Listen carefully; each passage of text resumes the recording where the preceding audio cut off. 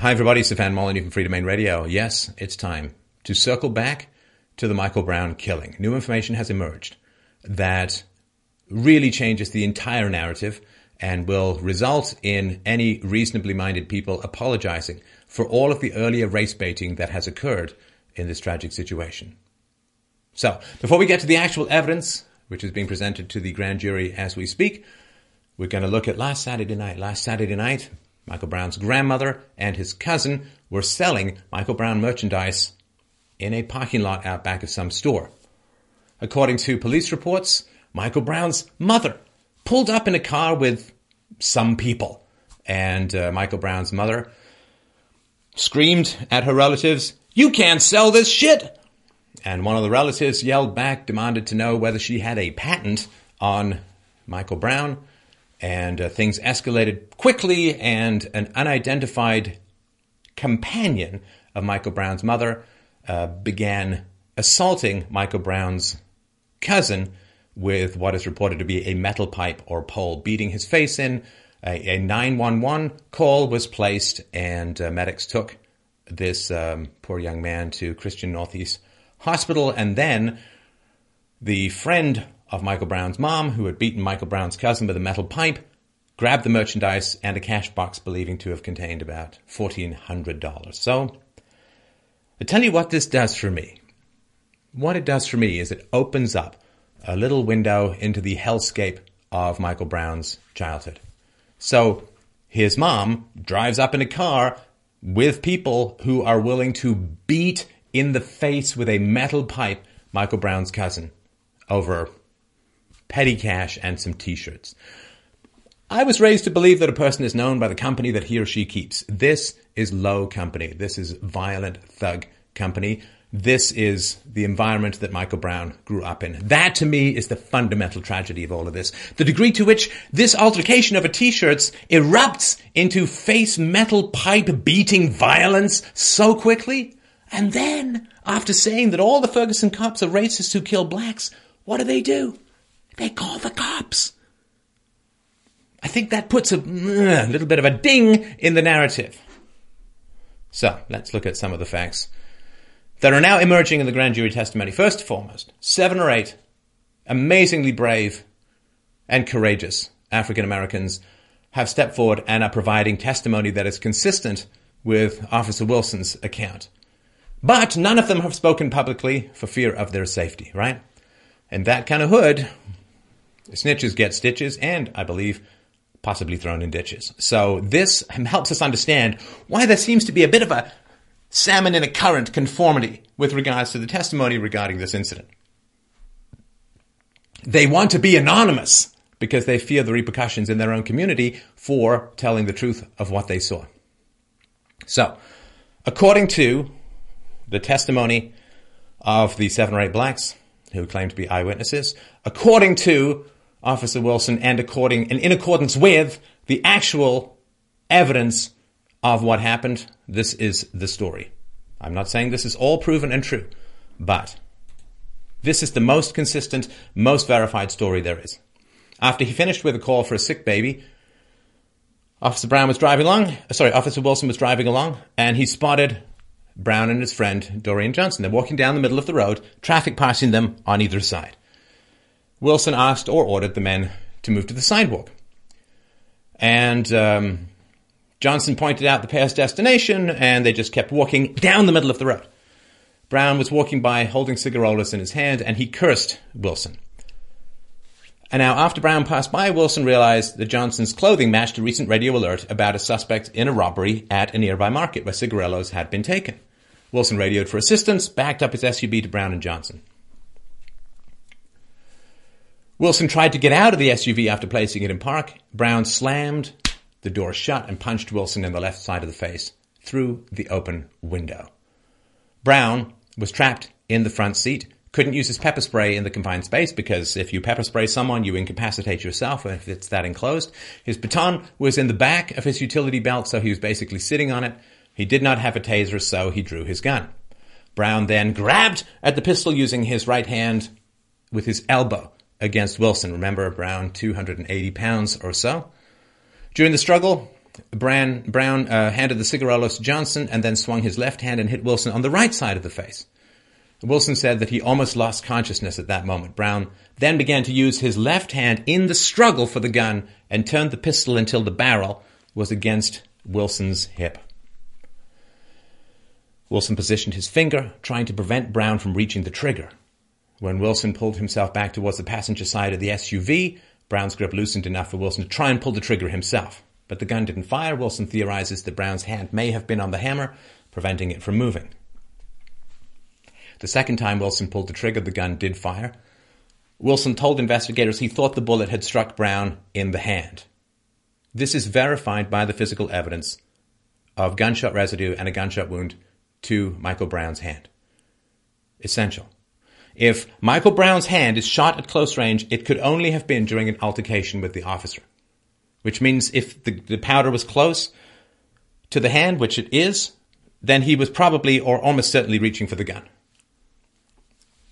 Blood on the door, blood on the gun, blood on Wilson's hands, and he didn't even know whose blood it was at the time. The struggle continued.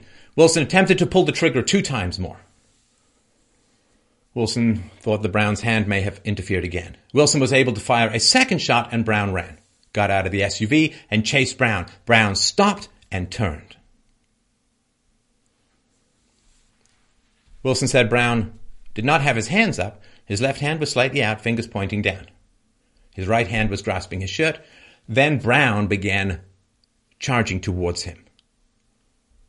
Okay, so just so we understand, he stops, gets assaulted, guy grabs for his gun, he shoots the guy's hand, guy runs away, he gets out, he's already radioed for backup, guy starts charging him. Wilson yelled for Brown to stop, then fired, when Brown did not stop. Brown flinched as if he was hit, and Wilson stopped shooting. Brown then continued charging towards him. Wilson fired several more shots. Wilson said Brown's head was down when the last shot hit him there. And the wounds on the top of the head are consistent with falling forward, not withstanding. And remember, this guy's a giant. He's huge. Unless Officer Wilson had a handy stepladder and some weird walk upside down on clouds matrix moves, he can't shoot him on the top of the head unless he's falling forward. Wilson then made another radio call for an ambulance.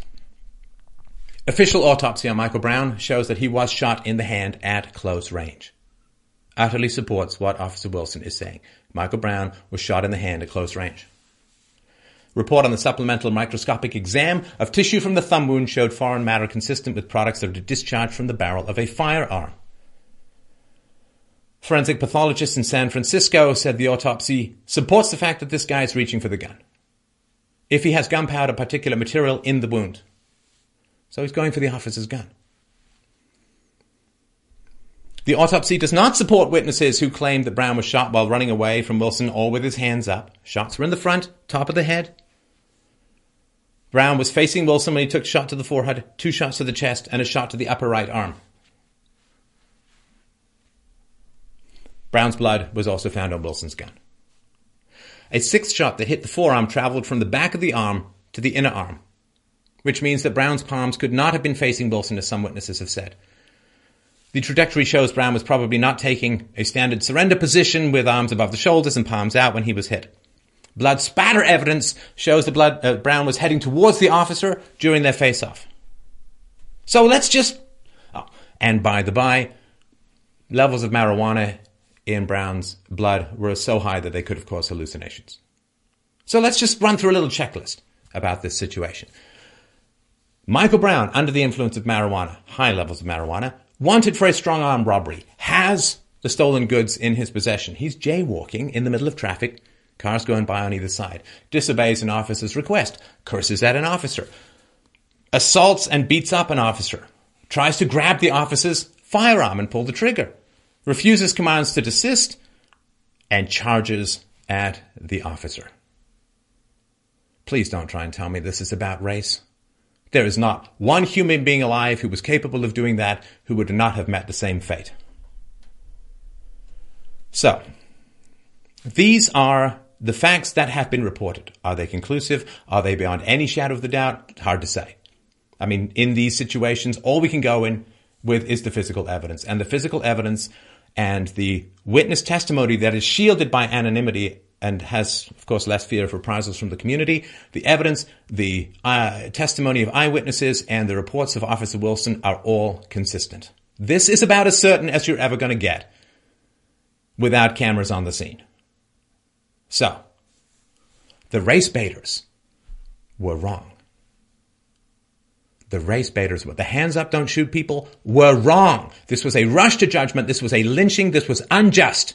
The cries of racism were an insult to the officers, to whites as a whole. This is an insult. This is offensive. That was racist of everyone. Now, let me tell you how it works if you are a reasonable and decent human being. If you make an egregious charge of racism and murder, if you scream and cry out for people's murder because they wanted the blood of Officer Wilson, if you loot, if you burn down, if you trash your neighborhood, if you throw rocks and bottles and Molotov cocktails, if you assault people, and it turns out you were wrong, you need to apologize and make restitution. You know, those stores you burnt down, go clean them up. Go help those people out. Go volunteer at those stores to work without pay until the price of the damage has been restored. Go make some restitution. Go apologize to all those race baiters of every ethnicity. Look in the mirror for unholy confirmation bias. Look in the mirror. What an incredible opportunity you have to expand your self-knowledge and look at your own vile prejudices in these matters. Why do you need to race bait? Why do you need to race bait and then at the same time claim diversity is so wonderful? Well, which is it? If diversity is wonderful, if multiracialism is wonderful, then stop race baiting. Because it kind of throws a bit of a spanner in the works of, yay, multiracialism. If you believe that race baiting is the way things are and race is just going to hate each other, stop talking about multiculturalism as a positive. Can't have it both ways. To the media. Oh, God. Vile, vile, vile race baiting. I'm not expecting the media to change. I mean, prostitution is an age-old business. I believe it's actually older than farming and prostitution, which is marketing to people by appealing to their basest and worst instincts. Goes all the way back to the prosecution of Socrates. But we can change the media by simply avoiding race-baiting media. Read race-baiting? Stay away. A man and a woman is known by the company that they keep and the media that they consume. So if you were out there race baiting, whether you're in the media or anywhere else, and faced with this evidence, you now know that you were in the wrong, you need to step forward, stand up, and apologize. Try it with me. I was wrong. I rushed to judgment. I have my own prejudices against white people, and I acted in a base and racist manner, and there's something I really need to learn for my rush to lynch a white person, now that the evidence is in that shows that he was almost certainly in the right, that he was assaulted, that he was threatened with murder himself, that a crazed man grabbed his gun. I rushed to judgment. I judged a white person negatively because I'm racist. I need to look in the mirror and figure out why I did that. And anybody who doesn't do that, anybody who cried out racism, anybody who race baited and rioted and looted and does not apologize and make restitution, well, a man is known by the company he keeps. Do you really want to keep the company of those people?